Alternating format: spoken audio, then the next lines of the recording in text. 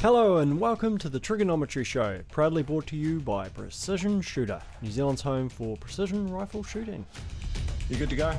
Good, mate. Got a shirt on, got pants on? Yeah, you seem good. Yeah. We need pants. Eh? We need pants. No. Do any of us actually have pants on? I can tell. Well, I don't know. How would you tell I've got pants on? I mean, I like Graham, he just shows his knee off, but I mean, generally, I guess you've got to assume that everybody on this feed, live or not, actually has pants on, but you wouldn't really know, would you? No. You could be sitting there watching us going, do they actually have pants on? You wouldn't know. You would not know. I thought it was normal to assume that nobody did. Well, apparently south of the Bombays, it's quite common to have guys with not pants on these shows, but we generally do up here, I think. But you don't know, do you? Yes. So for the guys tuning in early, wondering about the No Pants show, welcome to it. Sorry. Blair, how are you? Yeah, good, mate. Good. So at the moment we've got, again, because I realise people listen to this with no pictures, so I'd have less idea whether we've got pants on. So it's Kerry here from Precision Shooter. We've got Blair from Section 22. Ian, Sam may be turning up. We'll see who pops in as well. But yes. So Blair, what'd you get up to? Was there anything on down your way last weekend at all, shooting wise? Yeah, I had a quite wee weekend.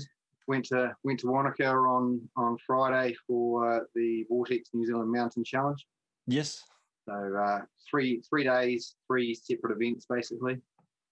So the Friday afternoon we do sign on, and then they do a 1,000-yard challenge. Mm-hmm. You pay your money and you get your 3 shots for the first round, and if you get a hit in one of those 3 rounds, then you progress to the next round. And then the second round is you got a hit to advance on only 1 round. And so I think out of the, I don't know how many shooters there was, probably 50 or 60 shooters, there would have been probably 20 advanced to the second round, and maybe a dozen to the third round. And after that, there was 3, 4, and then 2. Yeah. So you just kept on one shot till you kind of petered down to the final. Yeah. So first round you get 3 shots, and then every round after that was just 1 shot.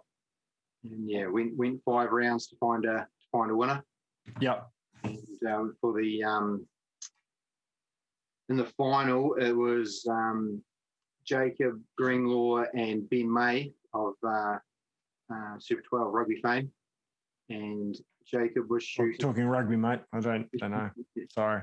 Jacob was shooting I'm pretty sure he was shooting a 7mm Rem mag, and I don't know what Ben was shooting actually. I think it was a 6.5284. Okay. Yep.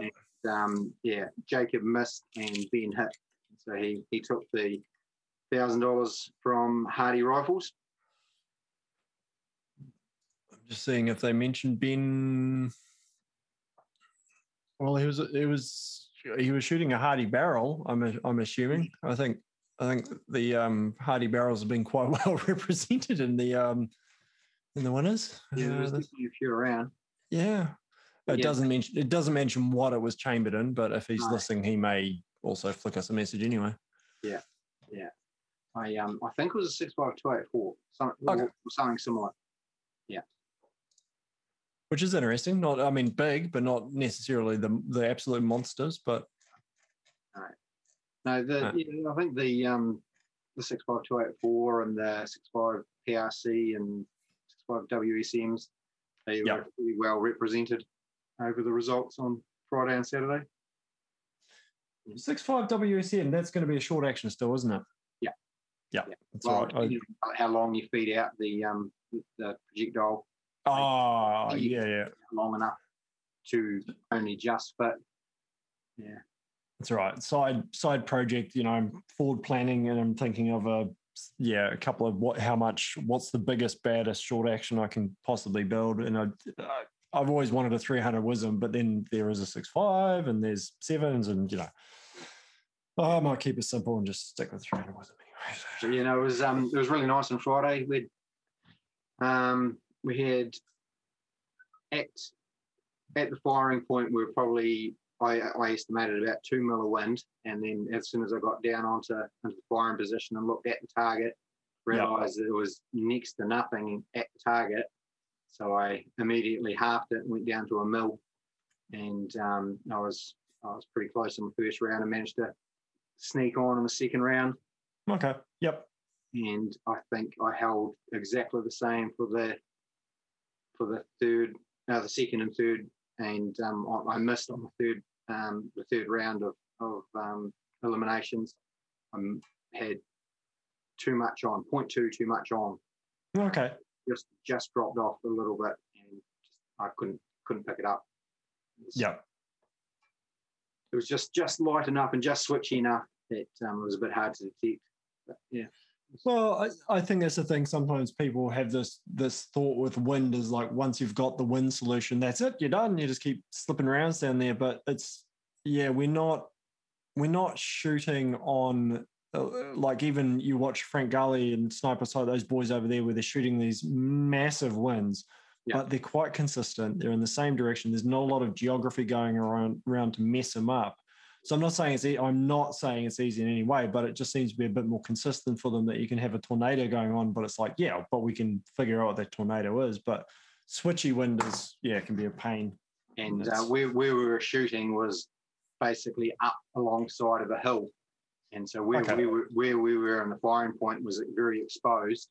And then in a sheltered, past a sheltered hill, and then the target was exposed again. And last year, it was the opposite. On the firing position, there was very light wind, but at the target, it was whistling down through the valley. Oh, okay.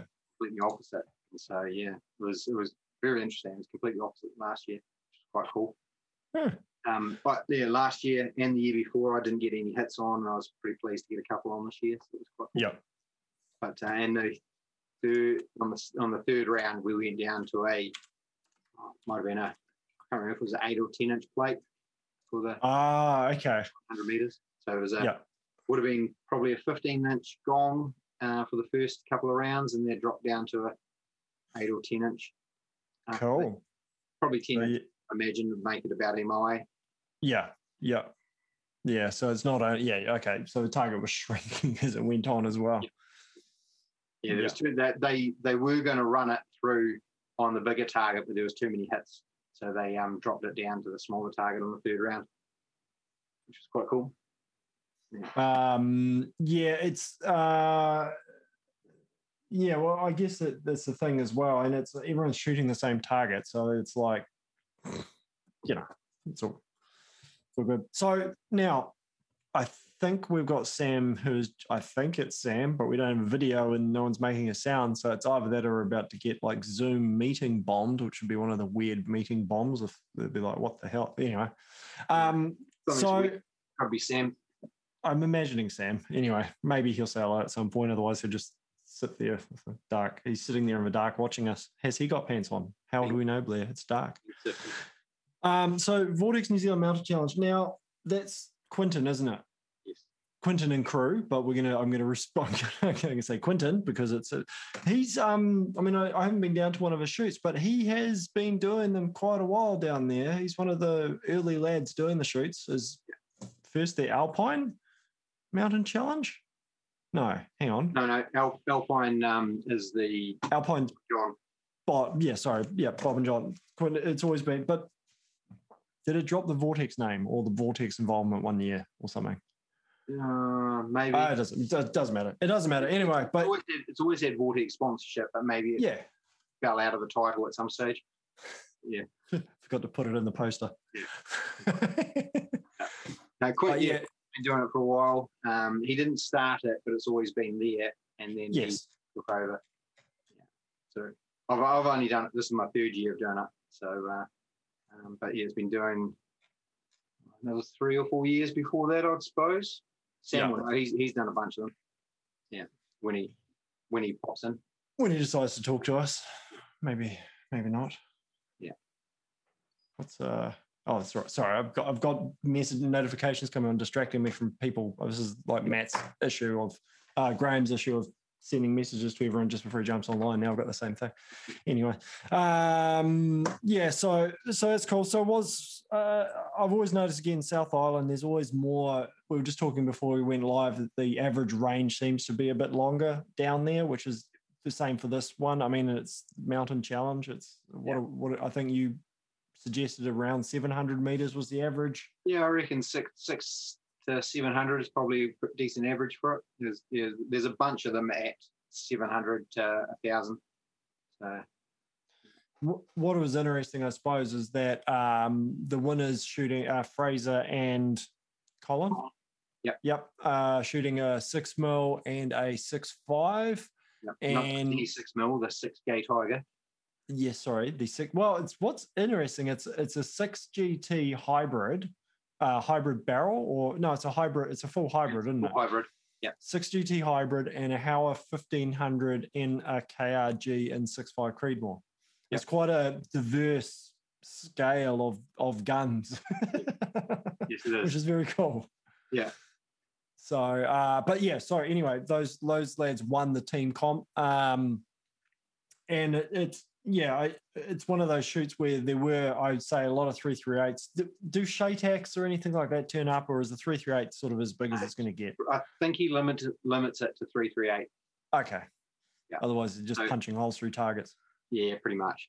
I know in the earlier years, they had a lot of 338s and your big magnums and like, I think a 7mm mag would have been very small in the early years.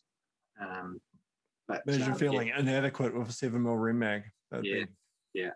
But now there's a lot of guys going smaller. Like the two guys won it. 6mm and the 6.5 Creed. Me and my teammate was second with my 260, and he shot the 6.5 Wisdom. Yeah. And then Fraser, McKenzie, and Ben Campbell, I think his name is, the pro golfer from Queenstown. They were both shooting 6.5 284s, I think. Okay. Yep. And it did lead to an interesting discussion, of course, about hit indicators and seeing hits and seeing misses. And I guess the other part of it. Just another notification. That might be Ian trying to get in, I think. I don't know if you can hear me, Ian, but yes, I can maybe see you getting in. I thought it was Sam. We've got a dark screen. Anyway, we might do some technical support as well. Sorry.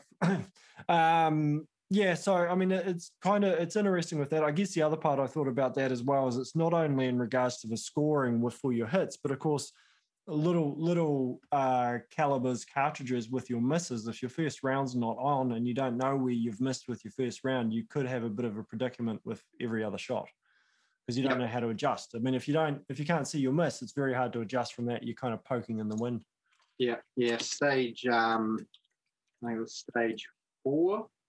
It was 800 yards, and I'd been on all day. Hadn't been within. Hadn't missed within probably 4 or 5 inches of the target. Like I was on all day and got to this stage 4, 800 yards, and didn't see a thing. Could not see anything. No splash, no nothing. And what do you do? Yeah. And so stupidly, we moved a little bit left, and a little bit right, and a little bit up, and a little bit down. But what I should have done is moved probably a whole mil down. And there was like a decent amount of clear area underneath. I should have just put one into the dirt underneath it and tried to find where it was going. But we only got 5 rounds. Sorry, yeah, I see what you mean. So, basically. Talking to the RO, the spotter afterwards, he said if you didn't see where it was going over the top, and everyone was the same. Right. Yeah, and so I knew this, and I should have thought about it at the time. After probably firing 2 shots, I should have just gone, we need to find where it's going and figure it out, put it low. But yeah, so for the mountain challenge, they've got 2 targets per stage, and you fire 3 at the bigger one, which is probably a 12 or 15 inch plate, and then the next two is on the smaller target, and it's probably 10-inch, I suppose. Okay. Again, Sam would probably know a bit better, but at the longer distances, they're definitely getting kind of small. Yeah, they are. And the other thing, is there with the mountain challenge, is there a solo shoot as well running, or is it all teams? Saturday is just teams. Okay, yeah. So you have a shooter spotter team is basically the setup on it.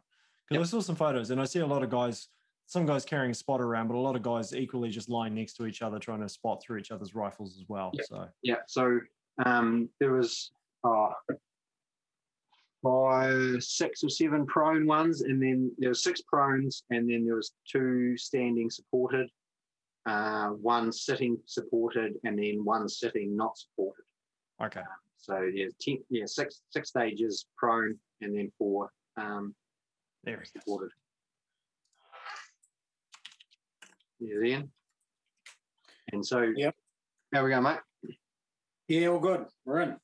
On the tripod supported and sitting stages, there's heaps of room around to get your partner prone, so he can get down on the rifle, keep an eye, do the spotting just through the scope, and then heaps of time to swap over. Yeah. So we've done it both ways. We have both set up on the tripods and ready to go, and then we've done it where we have 1 tripod and 1 prone and just swapped over on the fly. There's heaps of time. They have a minute setup time, and then 4 minutes to shoot 10 rounds between you. And I think the most we took for any of the shots, including setup time, was probably 3 minutes. So yeah, you've got plenty of time. When you say 4 minutes between you, you're meaning it's split 5 each, or you've got you're able to manage it differently, or sometimes it's off, or is it just 5 shots each? Yeah, or whatever the number is. Yeah, 5 shots per shooter, 10 per team, and you've got 4 minutes to get those off. Ian, how'd you go? Yeah, not bad. Not as good as Blair and old mate, but pretty good from Dan and I. I think we're 1 point behind in 4th place from 3rd. Yep. Yeah, good day, Could have shot a little better, not much. It's just the way it is on that bloody mountain challenge. Half the day seems easy, and then it gets windy and it gets a little bit tricky. Yeah. Would you think that the bottom half of the hill is generally easier? Yeah, and I think if you started on the top half in the first part of the day, you would have a slight advantage. Yeah. But really, it's it evens out within reason. You know what I mean? It's not like unfair. Yeah, I would have thought the same. We started on 6, so pretty much at the top of the bottom half.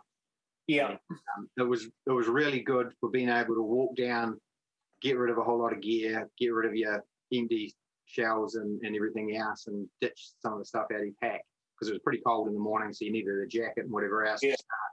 So it was quite nice to be able to get rid of some of that gear, get some food, and then get back to the top of the hill for the rest of the day. But then the shooting side of it is probably, you're probably better off starting right at the top and coming all the way down in one go. But I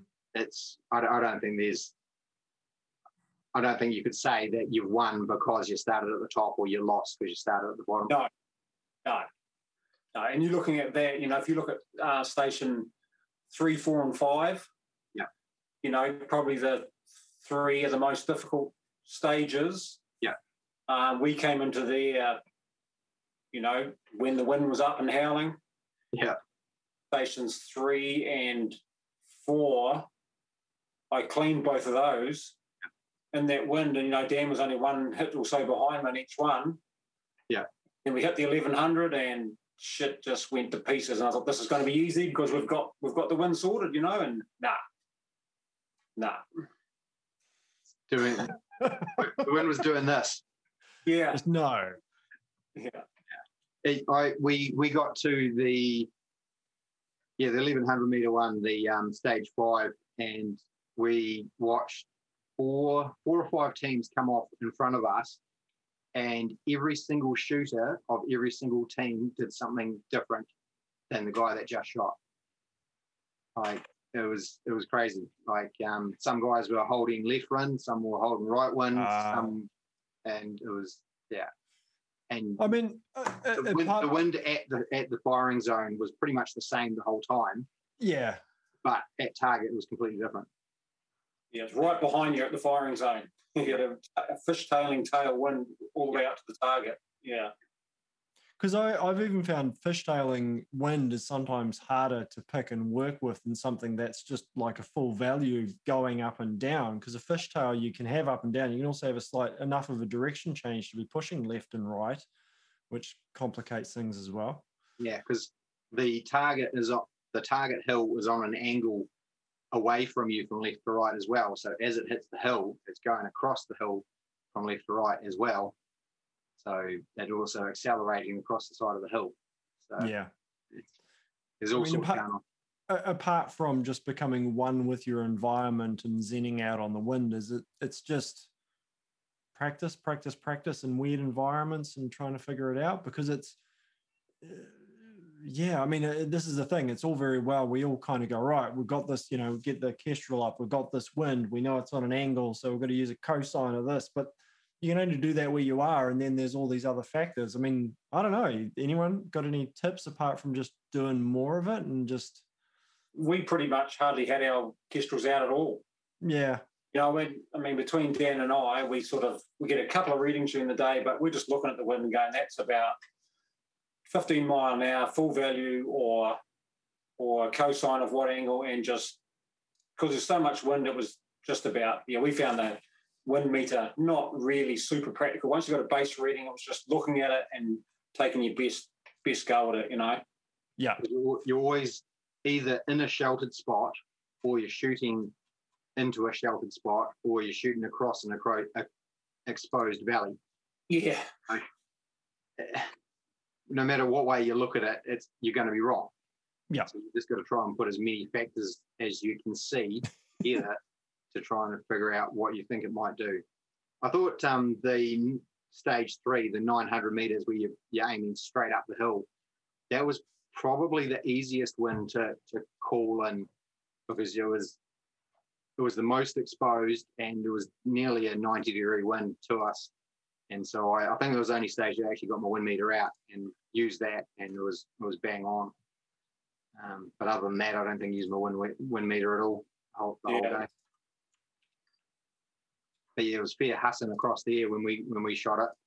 I think we were 25k winds across the air when we were shooting that one. Yeah, that's about some of the readings we were getting at the few spots we took on that longer stuff during the day. It was around that 25, and then it's just look at everything else and forget that number and just look at everything else. Yeah. I think I had one miss on that because it just died off as I was about to shoot, and I wasn't paying enough attention. I was in the zone. I was looking at the target, not really feeling what was going on around me.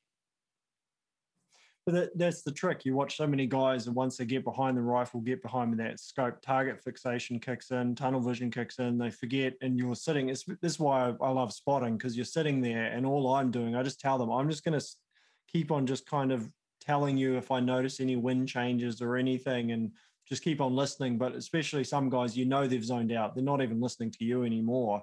They're just, especially if you've just like given a drilling on the fundamentals, there's about 1,000,001 things going on in their heads. They're not paying attention to the wind shifting direction. And then it does the opposite of a target. And they're like, what the hell happened? It's like, did you feel that the wind shifted? And they're like, oh, yeah. Like, that would have been it. Yeah. So. Yeah. But no, it was a good day. And there's no real issues. It was very good. Well, someone broke a target on the sitting stage where it was sitting unsupported, and like there was a bit of a rock or a crevice that you could sort of wedge your body into, and you were shooting at 150 meters at a couple of wee targets. Yeah. So it was quite cool. Did they break it with one of those wee 6-gauge tigers or something? Or? Yeah, my teammate shooting the 6.5 Wisdom got scoped in the tooth. It was a really, really awkward fight. tooth. Okay. Yeah. Yeah. All right. Okay. Okay. So yeah, he didn't. He was pretty glad that it was only 2 shots. Did he get scoped in the first shot? He got scoped in the first shot. Yeah. Oh. And someone that went up to get a prize at the end of the day had a massive gash down through. Oh, yeah. I remember that guy. He's a good sport. I'd have just freaking disappeared. I'd have been in the car park. I'd have been about 10 Ks away driving away. He's a good sport. Yeah, exactly. I'm not getting a prize for getting scope-eyed. Yeah. I'm sure it must have been that stage that he got scoped, I'd imagine. Is that the one where he's probably going to be shooting up? Yeah. No, yeah, the sitting where you're shooting at the 150 meters. Yeah, that makes sense. That makes sense. Yeah, how'd you go, Blair? Yeah, not too bad. We ended up second for the day, so we're pretty happy with that. Be happy with that. Yeah. On the PRS day? No, on the Saturday. Okay, cool, man. Really cool. So it just occurred to me, I realised pointed this out, and we've had 2 people join in. So you need to introduce yourself, lads, because people listen to this as a podcast and they don't get to see our smiley faces and our names underneath. So, Roger. Say something and where you're from. Ian, this is your cue. Ian. This is Ian's voice, Hardy Rifle. And just add it in. Hello, David. Yes, I'm in. Dave Van Fel, Rod and Rifle Magazine, Mountain Safety Council firearms instructor, and I freaking love hunting and fishing. That's me in a nutshell. I love it. And hang on, was this your inaugural comp? It was. Or your inaugural South Island comp? Both? No, there's my first shooting comp out of the military. Yeah. Jesus. That was over. Uh-oh. First long range competition, and then Sunday was my first PRS. Yeah. And he's stuttering for me. Anybody else? Yep. No, there we go. I'm gonna go home. I'm gonna sweet talk. You know what it is? It's because I'm so addicted. I'm so addicted to the sport, man. You're addicted to the shooting. Yes. Dude, you're freezing, so we're getting like every couple of words, unfortunately. Got a big stutter going on, David. Must be your internet connection. You're not in Papakura. Jeff always had that problem in South Auckland with the slow internet connection. Give me a second. I'll try turning the internet off and on. It's all good, bro. Okay. It's right. It happens. I don't know. Lads have trouble getting in here. Maybe we've got a bad internet in New Zealand today. That's the guys that went through that sitting unsupported stage before us. They were both shooting Tika TAC A1s. So they folded their buttstocks out of the way and shot them like a pistol. Not a bad idea. Not a bad idea. Yeah. And they worked pretty good actually. They got snuggled right down into the crevice, and that worked really well for them. They wouldn't. You wouldn't want to be bigger than a Creed probably, but no, that's what I was going to say. The 308s was still. I mean, the TAC A1 is not a light gun, but the 308 would still probably bark a little, I guess.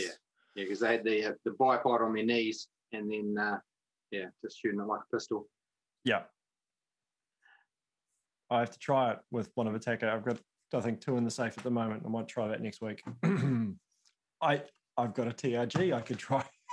Yeah. But I don't know if I'd really want to drop the client's TRG going, I was just trying to shoot it with a folded stock to see if I could shoot it like a pistol. Just cause. Just because Blair, he said they're all doing down in South Island. It's the latest thing. That's how we do it. Thing. Yeah, it's how they do it. Folding stocks just means it's a pistol conversion. Better not say that. No, don't say that. Yeah. There we go. Let's try this again. Hopefully David gets a little bit of a better connection this time. So what were you and what were you shooting, Ian? Dan and I, we were shooting the 6.5 PRCs. Did you go with Hardy rifles this time, or was Dan shooting a power or what? Yeah, we both had hybrids, mate. And funny enough, we both had night forces on them as well. You probably did too, yeah. You look at that. I didn't actually see your guys' scores, Blair, but I mean, it's a real thing. You need two consistent shooters.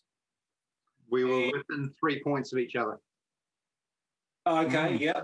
And that's same as Dan and I. We were like within 4 points of each other's score, which, as long as you can keep those scores up high, it's you're in the both need to shoot consistently. Wow. Sorry, Ian, I kind of missed it because I was forming a terribly bad joke about what guns you were shooting. You were shooting what, a 6.5 PRC and different cartridges. What you basically said though, yes?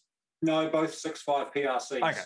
So my next question then was, yes, advantages of both shooting the same cartridge, same data, same loads. I'm assuming. Massive, Ian. Absolutely massive. Yeah, data was really similar. But in saying that, as long as you're running the both similar sort of scope system for spotting, it's not, the end of the world. I suppose if you're calling a correction in mil MOA, then it just transfers regardless. If you're missing one, come over 1 mil is the same. Yeah. Whatever you're shooting. Yeah. Me and my teammate Scott, he was shooting 6.5 WISM with a MOA scope.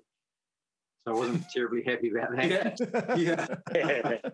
But it worked out that, like, even with his much better ballistics, it worked out a click was about the same as a click.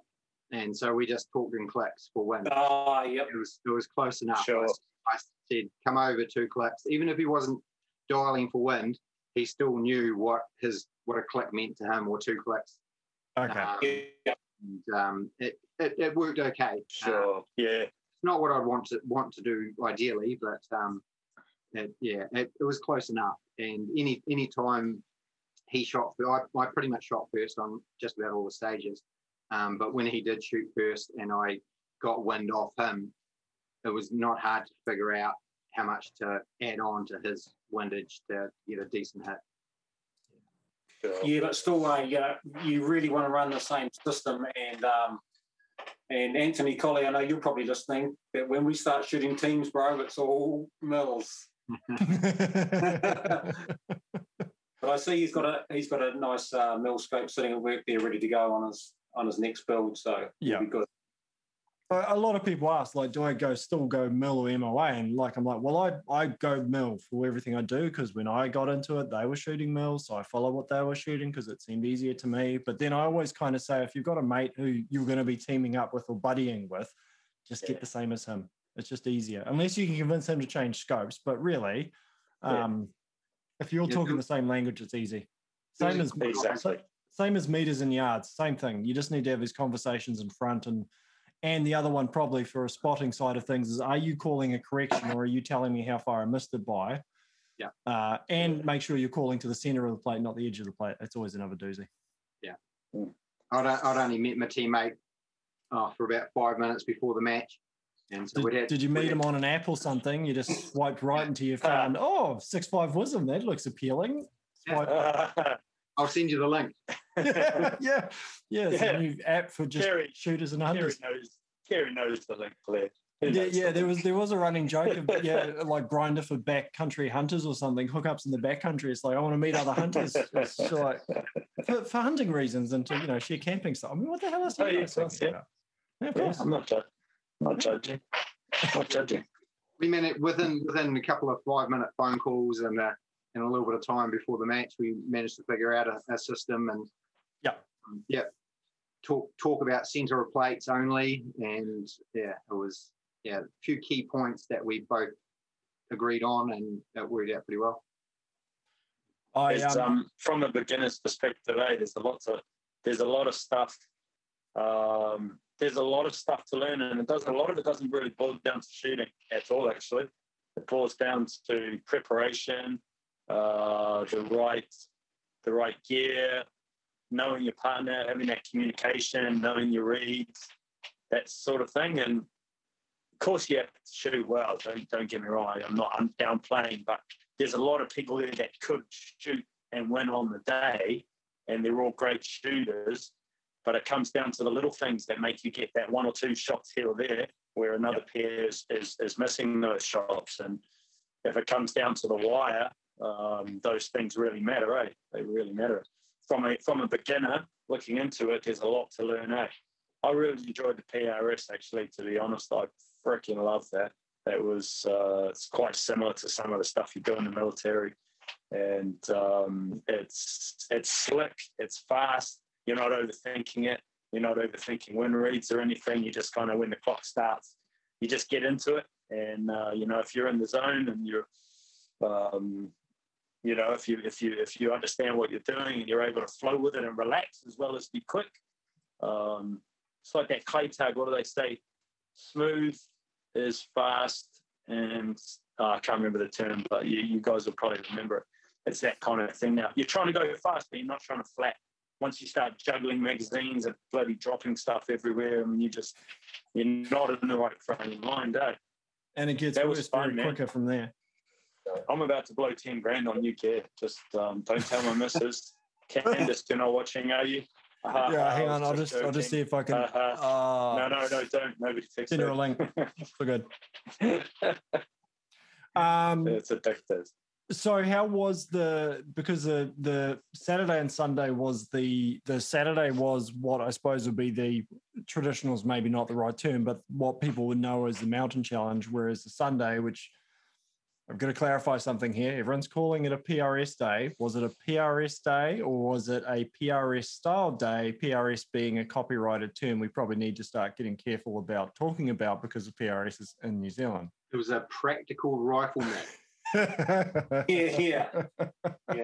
I'm I'm aware of this stuff, but yeah. Anyway, okay. So how was it different? Because we have primarily field shoots or field steel in New Zealand, or practical, what you call practical rifle. When someone says it was like a true PRS style event, how was it different from what people may be used to? No, I'm not qualified. I'm not qualified to talk about it. You go, Blair. I don't know. I'd say it's a PRS style match. Yeah, shooting off tank traps and barricades and out of a side by side, and there was two prone stages on one on a KYL rack and one on a swinger. So it was a PRS style match. Yeah. Shorter and faster. Yeah. Shorter distances, faster, potentially higher round count. Yeah. Oh, it was. Yeah. There was some 8 and 10 round stages. So, yeah. So again, for people, for term of reference, so over stateside, you see a lot of these shoots are actually on pretty flat ranges. So it's a difference. The props get a little bit more inventive. And the distances might be a bit shorter, but the time also then gets down. I think a lot of the events you see over there, the 90 seconds seems to be an average stage time, I think, stateside for a lot of stages. And that's fast for people to get 10 rounds off at multiple targets without... And moving to position and multiple positions. And we were about the same, mate. Most of it was 90 seconds, I think, wasn't it, guys? Yeah. Yeah. I think there was 1 2-minute stage I seem to remember, but maybe I'm remembering it wrong. No, but that's where it comes down to, and this is where there is a difference, even equipment and stuff for the 2 days. You know, if you're going to optimize rigs for particular days, it's where things do get a little bit different, weights, different systems. So everyone who shot Saturday shot Sunday, or they were completely separate events? Or? Mostly. Yeah. I got sucked into it, mate, because we've had so much fun on the Saturday. We weren't going to shoot Sunday. And we shot Saturday, and then Chris was like, let's go see Quentin. We've got to shoot the Sunday. And I was like, right on, man, what do we have to do? Like, how much do we have to pay? Give me another fix. Give me another shoot. Give me another fix, bro. Need another hit. Literally, it was a couple of crackheads. Like, looking for a fix. Yeah.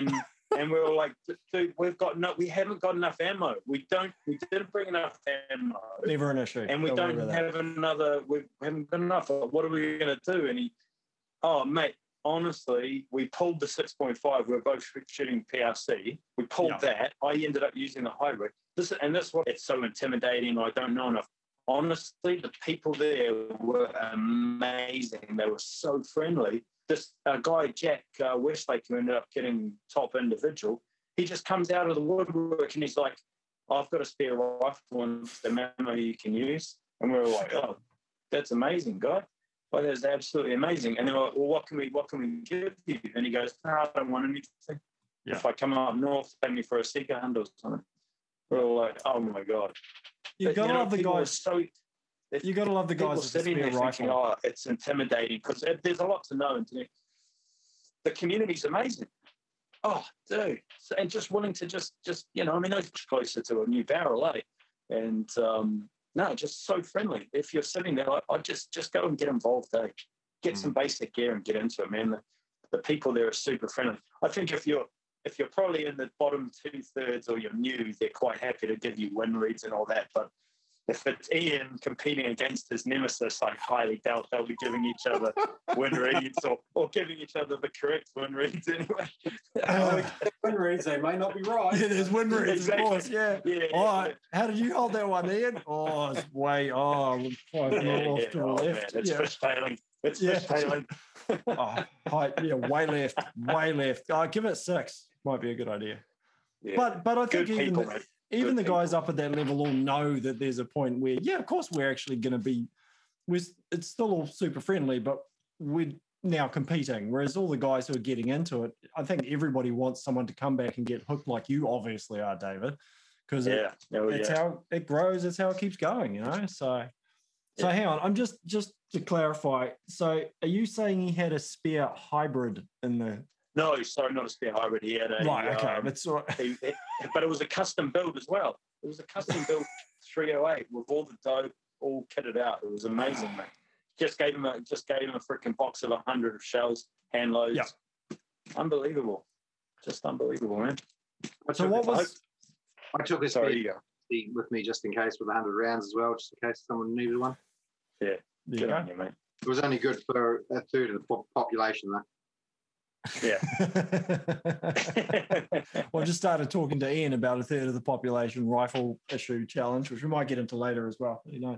What was the respective round counts on Saturday and Sunday? Do you know? Anyone off the top of the head, roughly? Sorry, what? Each day was 50. Okay. Oh, okay. All right. Well, that's workable.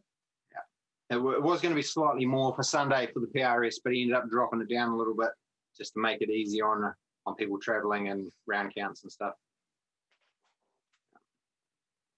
And talking of people traveling, what was your mix? You had obviously locals there. Was it South Island, North Island? Yeah, there was several guys headed down. There was a good bunch of North Island guys there, actually. Yeah, a lot. At least a dozen, I would have thought. Yeah, maybe could have even been a few more than that. Yeah, it was a good bunch of North Island. Good. I feel like when I move south in June, I feel like to fit in, I'm going to have to grow a mullet and maybe get a ginger beard, eh? There's a ginger beard. There's a definite look to those South Island shooters, eh? It revolves around either messy hair or a mull and the ginger beard. I don't know, man. I've seen a few mullets up here in Auckland recently. I think we've got a little issue with the nationwide mullet resurgence. Oh, that'll be a beautiful day. I'll get behind that. We talked about Rod and Rifle, actually. We talked about releasing, instead of having a calendar at the end of the year with all like sort of stag porn on it and all that. No way, man. Mullet of the year. Just like the most beautiful flowing mullet up on the Kaimanas or something, like the wind and everything. And the rain, it'd be cool. Mullets in the mist. At least your mullet would be handy for wind reading. Yeah. It would, wouldn't it? This is somebody noticed recently. They're like, "Oh, you've let your beard grow just back a little bit. You're growing the wind flag back, aren't you?" I'm like, "Yeah, I'm not." But that's it. It gets to a length now. It's like, "Oh yeah, you've gone from facial hair to wind flag." Oh, fantastic. Good. So, very cool. And this is a Saturday, Sunday. is there a way that you would optimize or change the guns you're using between the 2 days? Or the same gun is equally good on either day? Oh, it's real easy with a hybrid. You set that one up for me, eh? Yeah. Yes, it is. I didn't change calibers, but yeah. I also but it would like, be if you chose to. I also like the PRC, the 6.5 PRC. I only got that rifle, 3 weeks ago, whatever it was, and it seems like with the moderator, it's so easy to shoot. You can easily switch it towards PRS style matches and do the long range stuff as well. You're kind of you're in a beautiful little middle zone, aren't you? You get away without all the recoil, without the bang, without the need for blooming some Terminator bloody brake blowing stuff all over the place and freaking making dudes toupees freaking flick up like that. It's real versatile, eh? Very versatile. Were you shooting the S20? Was that right? Yes. How was that? Yes. And what stock? Because I know it's switchable. I had the Hunter stock on it. Yeah. Okay. Yep. So you can get the precision one or the Hunter one. It's still the same barrel. It's not like a sporter barrel. It's a little bit. It must be somewhere in the middle there, middle contour kind of barrel. Yeah. But it was amazing. I absolutely loved it. The rifle's easily capable of better shooting than I am. So well happy with it. Most of our rifles are. That's the amazing thing. Ian might be the one exception. He, because sometimes he's just pulling barrels out of barrels actually and slapping them on. But most of the time, I think same as all my guns, I think outshoot me. Except, well, no, all my guns outshoot me by a long shot. I did notice on. Sorry, mate. I did notice on Sunday that I've shot the same rifle for both days the last 3 years, just the 260 both days, and it's a pretty good compromise. What is it, Blair? 260 rim. Oh, nice, classic. Would there be any difference? You say it's a good compromise. Would there be anything you would change to focus for one or the other? I mean, this is hypothetical masturbation we're going down into here, but because if I was going to build something for Saturday specifically, it would be still a 6.5 PRC or a WISM or a 6.5 284 or something like that. Yeah, sure. Yeah, spot on. Yeah. Well, Ian works for Hardy, Blair. I mean, I don't know if you guys want to get together after this, make some. I don't know if you've realised this or. Ian, I'm on commission. Yeah. I get a slice of the pie, mate. It's going to be a little pie once it gets sliced up that much, David. That's the thing. One thing I did notice shooting the PRS on Sunday is that I did find it harder shooting my PRC when I've been shooting so much PRS with the 6mm Creed. Yep. Even though I had a slightly softer load and lighter projectile because I didn't have enough stuff for my 6 Creed, I definitely couldn't spot some of my impacts and some of my misses just because the rifle was just bucking that bit more. Sure. Your shelf behind you is looking a little emptier than normal. I have noticed that. Yeah. Don't look under the bench. Yeah. There's pretty awkward positions. There's been a heap of ADIs just coming. Did you guys get some? I know. You guys all got some? I freaking maxed out, eh? I'm waiting for my back order to come in, but I don't know if I got on the first one. No, you got to down here. Get in there, eh? I've got a source. I've got a secret stash source up here. So, so the 6.5 PRC, I think that would be the thing. I mean, the bigger. What was the max distance or average distance for the Sunday? Probably 600-700. Oh, okay. So it's still out there. It's it was still out there. I think we were a lot of stuff around that sort of 400 to 600. Yeah. And then we had some just over 700 meter, a few long targets around that 700. Yeah, there was a whole stack at about 750 yards. So with the barricades in the position maybe slightly less stable on the Sunday, then yes. Yeah. Which wouldn't then, yes, if you've got a heavier gun with less recoil full stop, then yeah, your follow-up shots are. Was it was it speed of follow-up shot, or was it really just seeing where the corrections you were needing to make based on that first or the second shot? Spotting. Seeing where you went, that was the thing. Or seeing what side of the plate you hit, Yeah. And with the PRC, I couldn't see shit. And it wasn't all the PRC's fault. I was pretty dusty from a night before that we weren't going to have. Oh, yeah. was there iguana wrestling or whatever? And we'd introduced David into it. Were you involved? Was it Dave? Was this something of if I missed out on that, if I missed out on some iguana wrestling, I'm freaking ripped. I need to... Come on, man. What do I have to do before I'm in with the cool kids? Come on, Ian. Jeez.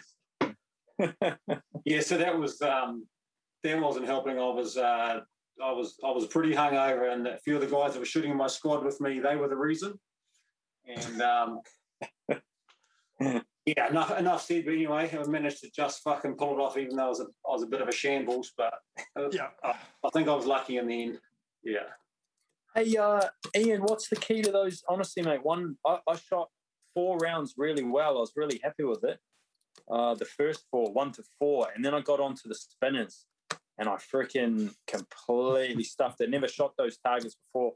I had no idea. I hit the first one, and it spun the thing really hard. And then I looked at the ref, and I was like, "It's still spinning." And he's like, "Yeah, it's called a spinner, you knobhead." And I was like, "Yeah, literally." I was like, "Well, I thought it was going to stop, and then I was going to spin, stop, I'll shoot again, spin, stop, shoot." No. The freaking thing's going like this, and I think I got 2 out of 10. That just really knocked me. I didn't understand. Yeah, I didn't do well at that. Got any tips for a noob? Yeah, it's just timing. You've got to shoot that. Obviously, that first shot's going to get it rolling quite badly, and especially with like a PRC. And you look at the 6 mils hitting it, and it wasn't spinning nowhere near as hard. But then it's that, and obviously your second shot's a hard one on the small part of the spinner. Yeah. And it's just timing it coming back to hit it and sort of basically try and stop it. How far are you, when you're shooting at it, is it still kind of up here rolling? Is it still kind of rolling back towards you? Or is it almost at the bottom of its swing when you sort of fire? Like, what's the kind of... It'd be about... Because I didn't get it's a timing, eh? It's all timing. Yeah. You've got to shoot it when it's about halfway to flat, to vertical. Gotcha. Yeah. Halfway back towards you, you've got to hit it then, and by the time the bullet gets there, it's getting close to getting flat. And then I saw a lot of guys going missing it because they were trying to shoot too late or too early. Yeah. And especially on the small part of the spinner, because that was pretty small. Yeah. Yeah. I put one straight over the top of the small spinner because I thought it was coming towards me, but it was actually going away. And that was the thing, eh? Yeah. Did exactly the same thing. It just looked like it was actually coming towards you. It was actually going away. Yeah. So with that spinner setup, you weren't trying to spin it. You were trying to hit targets, and the spin was actually the pain rather than the. I think that was. Trying to achieve. We had what it was start and prone, and you had a minute to hit it with 10 rounds. Okay. Yeah. And so I know most of our squad, we were done within our 10 rounds within 30 to 40 seconds mostly. There was a few guys that took as much time as they could. But yeah, generally once you could get the timing right and hit and stop, then you just carried on through and you were done pretty quickly. But if you hit it twice on the wrong timing, then trying to wait for it to stop, it took, if you hit it twice on the fly and it was getting near horizontal, it would be a good 10 or 15 seconds before it would get anywhere near slow if you were going to wait for it to slow down. So, yeah, it was tricky, eh? That was tricky. So no points for spinning the spinner? No. Okay. So yeah, you didn't want it moving. That's the tricky bit. Because you get the same... Oh, you had to alternate. Oh, okay, gotcha. Alternate, top to bottom each time, yeah. Missile hit, you had to alternate. Okay. Because you find what you see with a lot of these stages now is a lot of the targets themselves may be, you'll see a spinner, or you'll see a know your limit rack, or you'll see the swinger, but the different way that a match director will require you to score it or shoot it gives you quite a bit of variety, even with the same target, which is cool part of it. And then the crazy match directors are trying to figure out new ways of scoring it to really just twist you up into a mess, you know? So yeah. The know your limits rack was a bit like that. So it was a genuine know your limits stage. So if you missed, you went back to the start. But I think the scoring was 2, 4, 6, 8, 16. Yeah. 2, 4, 6, 16. Yeah. So and the difference in size from 4 to 5 was reasonably significant, but tempting enough. Too tempting, unfortunately.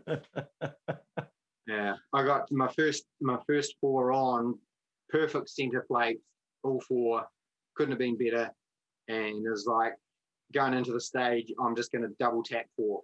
That's all I'm going to do. You could stop on whatever target you wanted and get 5 scoring shots. So you could go 1, 2, 3, 4, 4 again.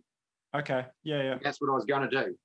And all the way up. You told yourself you were going to do. Yeah, all the way up until I got on the top and about to fire, and I was like, I could just hear the guys in the squad just calling me a pussy. And so I thought, these 4 shots were perfect. I may as well go for it. I've got another. What could go wrong? Case. Yeah. So worst thing could happen, I could miss, and then I'll just have to go through it again. So I missed. Had to go back to the start, got to 3, got to 3, missed the 3rd target, back to the start again, got to 2, missed, and then had to get 2 points for the stage. Yeah. Because you get a lot of guys get flustered because they're back, and then, like you say, then suddenly we've shot. Now my shooting's going. How is my shooting getting worse? It's because now you're panicking. Now you're flustered. Now you're. Yeah. So that was the beginning of the end for me. It just got worse and worse as the day went on for that. Well, that makes sense now. I wondered what happened. Yeah. All went down. It was like one of those moments. Oh, it can't get any worse. Well, yeah, it can. It always can. But like David said, it's not all about the shooting. A lot of it comes down to your mental, your headspace, and how you do under pressure, how you react under pressure. How do you get flustered? Do you forget your game? Do you forget your game plan?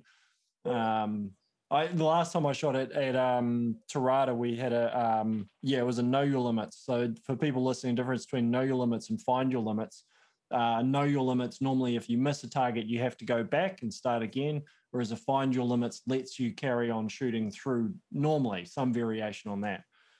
Find your limits is the easier version because you don't get penalized as bad. But yeah, it was a know your limits and did the same thing, got onto that last target, missed, but I think I was just in the right frame of mind that I went, right, I need to put the foot onto the pedal, but there's no point me getting flustered, and shot as well as I have for a long time and just went through. Didn't get the small target, I stopped, but nailed the first 4, and probably a shooting feed I wouldn't be able to repeat the rate I actually shot him at. Enough of the guys like, holy shit, all right.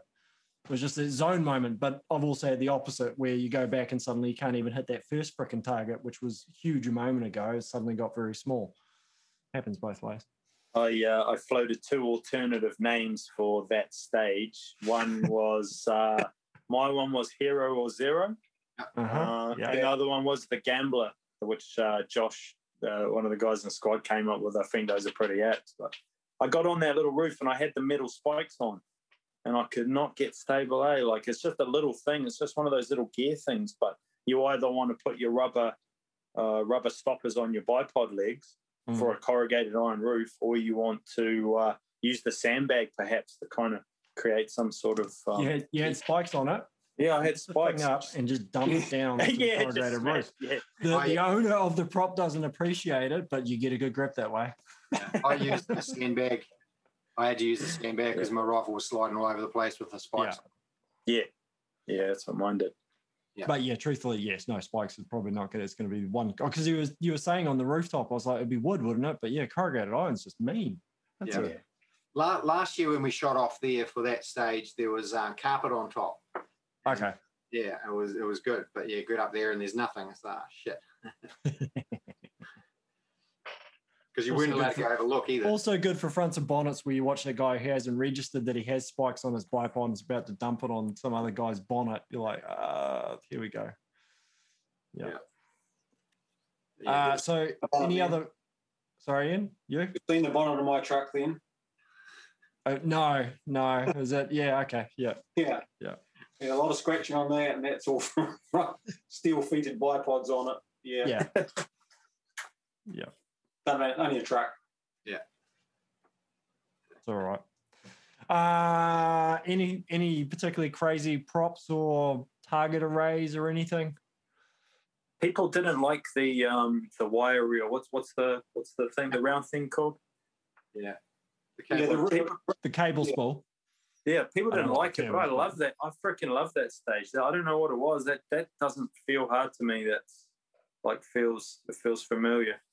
What was know the your course of limits fire? of the spinner were harder. What was the course of fire for the cable roll? So for the cable reel, it was standing vertically, kind of mostly towards the target. It was a little bit off center of the target, and you had to shoot one round off the side, not off the top, off the vertical side, then one on the inside vertical, one from the top of the drum, one from the right hand inside, and then one from underneath.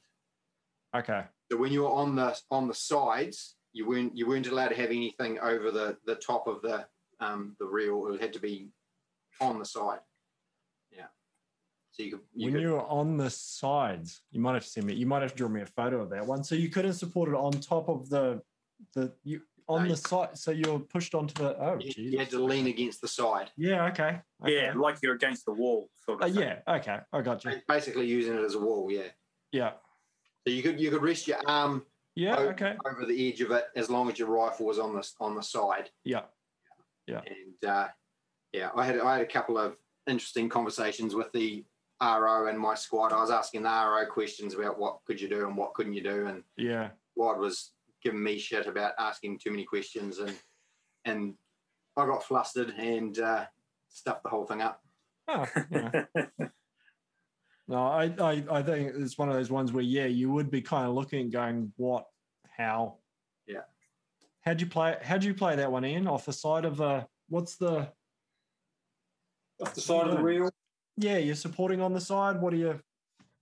Oh, I just had a bipod leg sort of sticking out. Yeah. But I didn't lock the locker on the bipod, so I just spun out of the way. So in the end, the side of the rifle was sort of against the side of the reel between my. So, but I did. Yeah. In the end, I had quite a cunning plan, and then I hadn't locked the bipod, and it just spun out of the way, and I was underway. So it was, just got into it, and I made it work. I managed to clean it without my plan. But I had a plan, but it wasn't 100% planned. But still made it work. Yeah. You clear stages even with the admin errors that crush us mere mortals. There's no hope for us, eh? There's no hope for us. No, man. There's more training, more practice. You get there, man. I'm freaking. Call me an optimist, eh? But I'm freaking raring to go, eh? Excellent. So good. So what's the plan? Obviously, David, shoot more, practice more, get along to the next one. Yeah. So I'm gonna have that. What would you do? What would you do different? How's that for phrasing? Well, it's a simple one. First thing was when I zeroed that S20 with the SIG Tango 4 on it. Yeah. And I zeroed, and it's got 4 rotations of 5 mils each. Yeah. And so I zeroed it, and I was on the 4th bloody rotation up. So I had 4.6 mils of elevation on my elevation dial, and that was it. There was no way to. Oh. Yeah. So when I did the first long range shoot, I was dialing 4.6, and then I was holding maybe 4. Holding the rest. Yeah, and that's just not on because there was no windage down at that. So you zeroed at 100 meters? No, I zeroed at 200 meters to try and kind of max it out a little bit as well, get as much as I could out of it. We'll have it. So you want to. Okay, so S20, is that a fixed pick rail on top? It is. Yeah, I know it is. And is it a zero MOA like the Attack A1s? I'm not sure. Possibly. Yeah. But Must be 0. Yeah, it would have to be. Yeah. So high sperm out. Yeah. So exactly, which is what I've ordered, and so that's an easy one. Yeah. Second one is but the communication between me and my partner. There was things where we telling each other more. Yeah. There were times when the communication we had actually flustered the other person by what we were saying, and then we weren't communicating properly. Just practice and getting used to shooting with someone. And then the last thing for the Sunday match, which as we were the PRS style, it's kit and equipment. There's definite types of bag, front bag or rear bag that you can carry that I saw people, and they are the difference between a 1 or 2 on a stage or a 4 and a 5. So it's getting all that kit there. The shooting side of it, I reckon probably, I don't know what you guys think, but I reckon 30 or 40% of the shooters there probably are able to shoot good enough to win the comp. Mm-hmm. You know, they're all up in that top bit, but the difference is either the gear, mindset, practice beforehand, hangover. I don't know, but it's all those little things. But I'm going to throw it out there, Ian. I reckon you've got a theoretical crosshair on your back there, mate. It might not be next year. It might not be next year, buddy. Oh God! I'm gonna freaking take you clean out, man. And we need to timestamp this. Yeah, I was gonna. Yeah, we'll edit this out. Okay, give me. Let's see. I think next year would be too early, but the year after that, I reckon I'm definite top 3. Absolutely. I'm gonna throw it out there. What you're saying is it's on, bitch. Yeah, exactly. No, absolutely. It's always on. Just don't listen to the win reads that I give you. Yeah. Lads, Blair, you anything? Yep. I unfortunately I come away from the weekend feeling like it was a massive disappointment. Oh, even though I got second on Saturday. Yes. I just did so shit on Sunday. And what do you put that down to? Was it just headspace or gear failure or what? Oh no! It was all me. No, my gear was awesome all weekend. Yeah, but no, it was all me. Just things didn't go right mid-stage, or something went wrong after the first round, or something didn't go to plan like I thought it would, and I didn't change plan fast enough, or I tried to shoot through it like I commonly do, and I know I do it. I'll like on the side by side, got into the side by side, put the rifle on the cushion that was on the bonnet, and it was like this stupid cushion about this, and it just the rifle was bouncing, and it was awful. And it's like I thought we had to shoot off it because I had spikes on the bipod, and there was no way it was going to happen. And so then I realised we didn't have to, and so changed plan, and it was a million times better. But I'd already fired a couple of rounds, and it was just not getting enough information going into the stages, and just not changing plans quick enough when it's not going right. Do you think your second place position on the Saturday completely blew everything out for Sunday? Well, meaning that you're not cocky is maybe not the right term, but you're like, oh, I just know, or no, you just set it aside, right? Separate day, separate go. No, it was just completely separate. Like I had my first stage was the swinger target, and I always do reasonably well on that. I honestly expected to hit all 10. Yeah, I dropped 2, which I was pretty disappointed with. And like I knew coming out of it wasn't really that bad, but I was still pretty hard on myself. And then when I dropped the 5th shot on the KYL rack, then I was starting to put pressure on myself and panicked a little bit, and just everything went downhill from there. So 5 minutes of mindfulness between each stage is probably your prescription. Yeah. And but I mean, other than that, everything else was good. Like other plans that worked well, and other plans that didn't work quite so well. On the tank trap stage, I had a bit of a meltdown because you had to shoot from 4 positions that were painted pink, And so I shot first position, got into the second position on the big pink spot.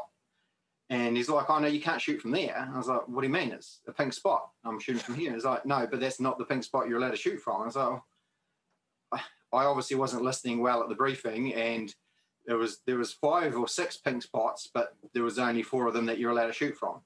You're giving me so much material tonight, Blair, but I'm just not quick enough to come back with responses. I'm sorry. You got to be the right pink bit. Yeah, it's something there. I just haven't got it. Anyway, that really stuffed me up, and it wasn't ideal. I obviously wasn't listening properly at the briefing, and or watching where he was pointing. I saw the pink spray paint and put my bag on there and tried to shoot. But you notice it in shoots if you're with a squad of guys, whether it's like shoots down there where you got an RO explaining the stages or you're all reading the stage, so that you have a couple of people who are there, and I always make a point of talking to another squad member and going, "I understand it like this. How do you understand it?" So you're in the head, and then you've got the other guy still faffing around in his bag trying to find the muesli bar or his next ammo or something. So when he comes up to the line, he's kind of like, "What am I doing?" And unsurprisingly, there's normally a different result between those two people, you know. But it also depends. If you're there for fun and you genuinely want to know where your muesli bar is because you're getting hangry, then you need to get that muesli bar. Or you need to get more hydration, which was probably the case with Ian, looking for hydration and Panadol probably in his bag. That was a segue to you, Ian. So how was Well, yeah. I mean, nothing really to change for me for the whole event really, apart from the PRS day, and that's like I was hungover and I did the first 4 stages and dropped 3 shots in the first 4 stages. I thought, shit, I'm in this. I'm in this. You know, 2 stages to go. That the 2 barricade type stages, which I'm normally reasonably good at, and I barely shot 50% on those last 2 stages because I was just freaking. My brain was scrambled by then. I was just hungover and just wanted to get out of there. Yeah. But anyway, in the end, it was enough, and I was super surprised when they said that was the highest score. But yeah, lucky, I think, very lucky. Yeah, I was lucky on Saturday too. It was all luck. There was no skill or preparation.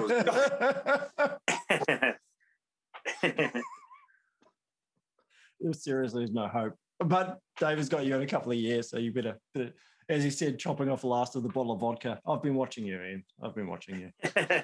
Hey, if I have to spike his drink, I mean, I'm not saying it'll all be fair. It's unfortunately dirty, it looks like spiking his drink doesn't help, but he seems to shoot pretty well with. He's a machine, yeah. Well, yeah, he's a machine. Oh, what's his weak spot? We'll find it. We might have to get devious with it. Yeah.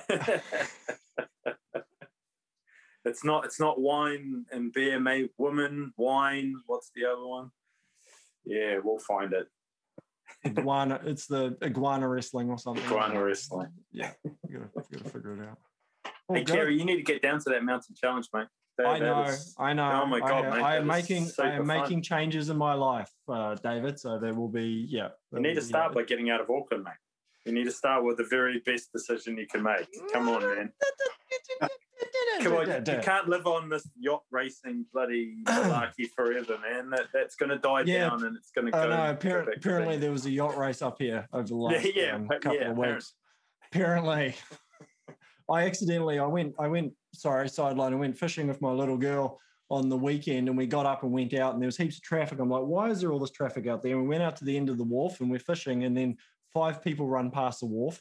And then a couple of thousand people ran past the back of the wharf because we'd set up right in the middle of the Auckland Half Marathon. And because I don't follow anything, I didn't know this. So there's like, what are they doing? Oh, there's more. There's a lot of people running by the wharf. So just fishing, watching them go by. So it's a good day. So yeah, but no, plans are afoot to get down. So yeah, lower north and south as well. So there we go. Good, man. Yes. So I think they've got room possibly.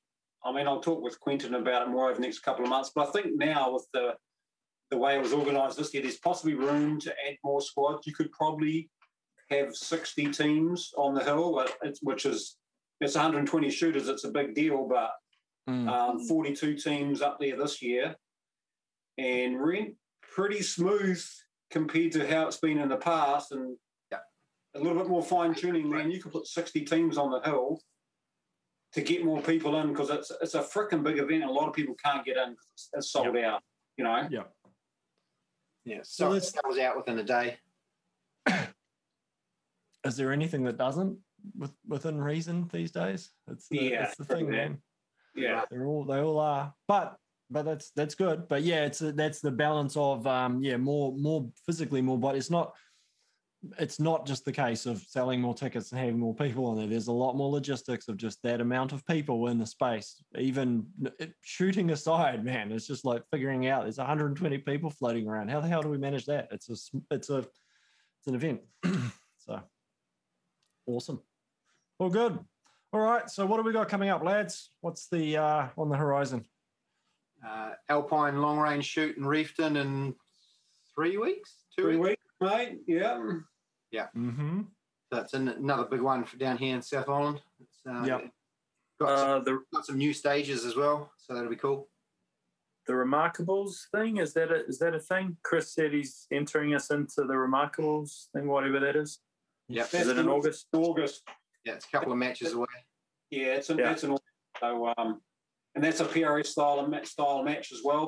That one. Oh, there's also a on the day before there's a 1,200 meter long range sort of challenge as well. Yeah, so that's a pretty big. That'll be a big match this year. After last year, we were the primary sponsors with Night Force for it, and that was sort of the sort of testing ground for it. I think we had 48 shooters or something. Yeah. Whereas now, we can probably hit that up to probably close to easily 60, maybe 70 shooters. Yeah, 60 on this year's one. So yeah. After the Reefton shoot is the 15th and 16th of May is the Boundary Creek match in Oamaru. So that's another PRS style match. You got the list in front of you, don't you, Blair? Yeah. Just run through them quickly, please. All right. April 9th to 11th is Alpine Long Range in Reefton. Then May the 1st and 2nd is Precision Shooter 22 match. Right. I haven't cancelled it yet. I'll put it that way, but we probably need to figure out some course of fire. But yeah. I know a guy that can hook you up. I know a few. May 15th and 16th is Boundary Creek Precision match in Oamaru. June 12th, GPRE Practical 22 match. Mm-hmm. July 2nd to 4th is Hamner Practical Rifle match. So that's the guys from the Alpine Long Range. They're doing a practical style. So it's not a PRS style. It's a practical rifle match. So it's a field shoot. So it's going to be shooting off trees and tyres and hay bales and farmers' daughters and all sorts of things. And then next big one after that is July 31st is Sparrowhawks teams match. So it's another team match, and he always comes up with some weird and wonderful combinations of shooting events for that. So that's locked in. Is that locked in for July 31st? Because last I saw was to be announced. So no. Yeah, it's July 31st, and then on the August the 1st, we're doing a rimfire match on the Sunday. Okay, so you've locked it in, or you're just forcing them into a... It is locked in right now. Yeah, as of now. Hurry up. Yeah, it's locked in. Yeah, surprise.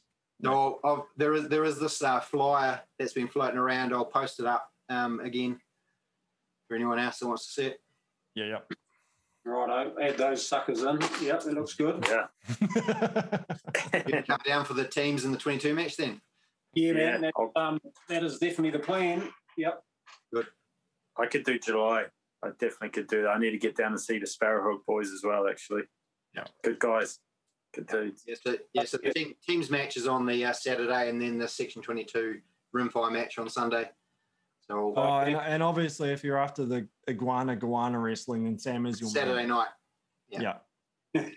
We might even have to have a iguana wrestling on Sunday afternoon for extra bonus points. It's going to be in between stages, mate. Yeah. Get between stages. Yeah. Part of the stage. Yeah. So. All right, lads. Awesome.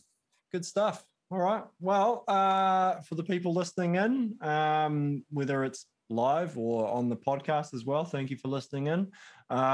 Subscribe, like, share, do all those things you should do.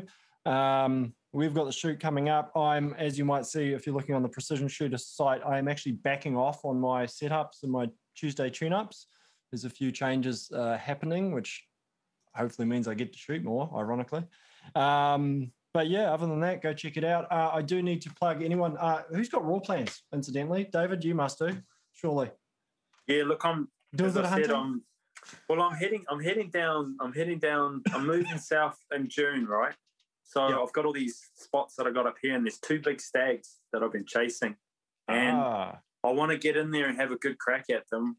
One will be getting on now, actually. I haven't seen it in a year and a half, but because when I go down south, I'm going to hand these spots over to my mates because there's no point keeping these spots to myself. Someone else might as well get benefit, but I'm still going to go in there this year. Still going to get those two. Oh, absolutely! I'm trying to clean them out. But so yeah, no, I'm not doing anything flash. I'm going to do my normal Tongariro, Kaimanawa sort of hunts. Yeah, and just keep it simple, man. Some nice fly camps and bit of weekend hunting. That's me. Excellent. Well, I've got dates lined up. I'm going to try and sneak out. I might even try and get out before the Raw, to be honest, and go out a week or two when there's less people around and just a little bit quieter. And then obviously up here, there's a few places I can go private as well. And lining up some pest control deer hunting actually as well is the other thing. So that could be the thing. So Blair, I've never really asked. Ian, Blair, do you actually hunt much or is it more comp shooting? Must be. No, mate, I do a shitload of hunting. Yeah, Yeah. Ian was a hunter. You were a hunter first, weren't you? First, yeah. Absolutely, yeah. And to be fair, my hunting suffered a wee bit this year with the amount of comps that are going on, but I've got a fair bit of stuff lined up, and for me, I've got some really good handy raw spots where I can just do an overnighter or I can just do a day. I can do a day hunt from home. And I'm lucky enough, I've got a couple of good spots in the South Island, some private spots that I just can't get to this year. And the good buggers down there say, sweet as, we'll just catch you next year or when you come down in the winter or whatever. So, yeah, pretty lucky, really. Mm. Yeah, I haven't done hunting the last couple of years, just been too busy doing racing and shooting comps. Yep. Kids and stuff, yeah. But, hopefully I'll get out and do a weekend or two. I normally do a good weekend over New Year's and stuff, but don't do too much during the Raw usually. It's all good. So I've got article. When's the next rod and rifle out, David? So we're just finalising your last one that you did in, and then your last one needs to be in about 3 to 4 weeks. I think it is made off the top of my head. Excellent. Yeah. So just getting. Which is ironically the last year of this. So I've been doing it, if people aren't aware, I've been doing a series on the 7 rules. So 6 is done. So that's the next one that's published, isn't it? Which is obviously to do with the storage, which has been an interesting one and relevant, I think, to guys who are going for a hunt in the bush, is to just think about how we're transporting our guns down there, think what we're doing with them when we're actually out at a hut or out at a bush, or there's a few, things to think about. And then the last one, which will be the obviously alcohol and drugs, that'll be a starting point. But there's a few other things that are relevant to that in regards to just state of mind. It's been a weird year or two for people, so we're all keen as hell and keen as mustard to get out, but just keep it under control and go. There's lots of people keen to get out this year, so we're not alone. I think is the big thing to have in the back of our heads. We're not actually alone out there. Yeah. So that's all cool. And then last thing I'm going to do is give the lads my nice shirt over here, my Radix Nutrition. We did notice. You did notice it? Yeah. Yeah. Right. So, I thought it's all, they only sent the shirt up. I thought, have they done that intentionally to get it on here? Maybe they have. Anyway, so if if people are interested in freeze-dried and what I'm going to say is pretty much the pinnacle of freeze-dried technology in the country, go onto the Radix site, use RAW2021 as a coupon, and you get a discount. And we actually, basically, to be blunt, we get a kickback, which supports this, supports the bloke, supports Precision Shooter and everything like that to keep us going. So well worth trying out. If you forget what that coupon was, hit me up and I will tell you, but it's on the page as well. Right. Thank you very much, lads. I'll see you all next week. Cheers, guys. Yep. Awesome, man. Thanks, guys.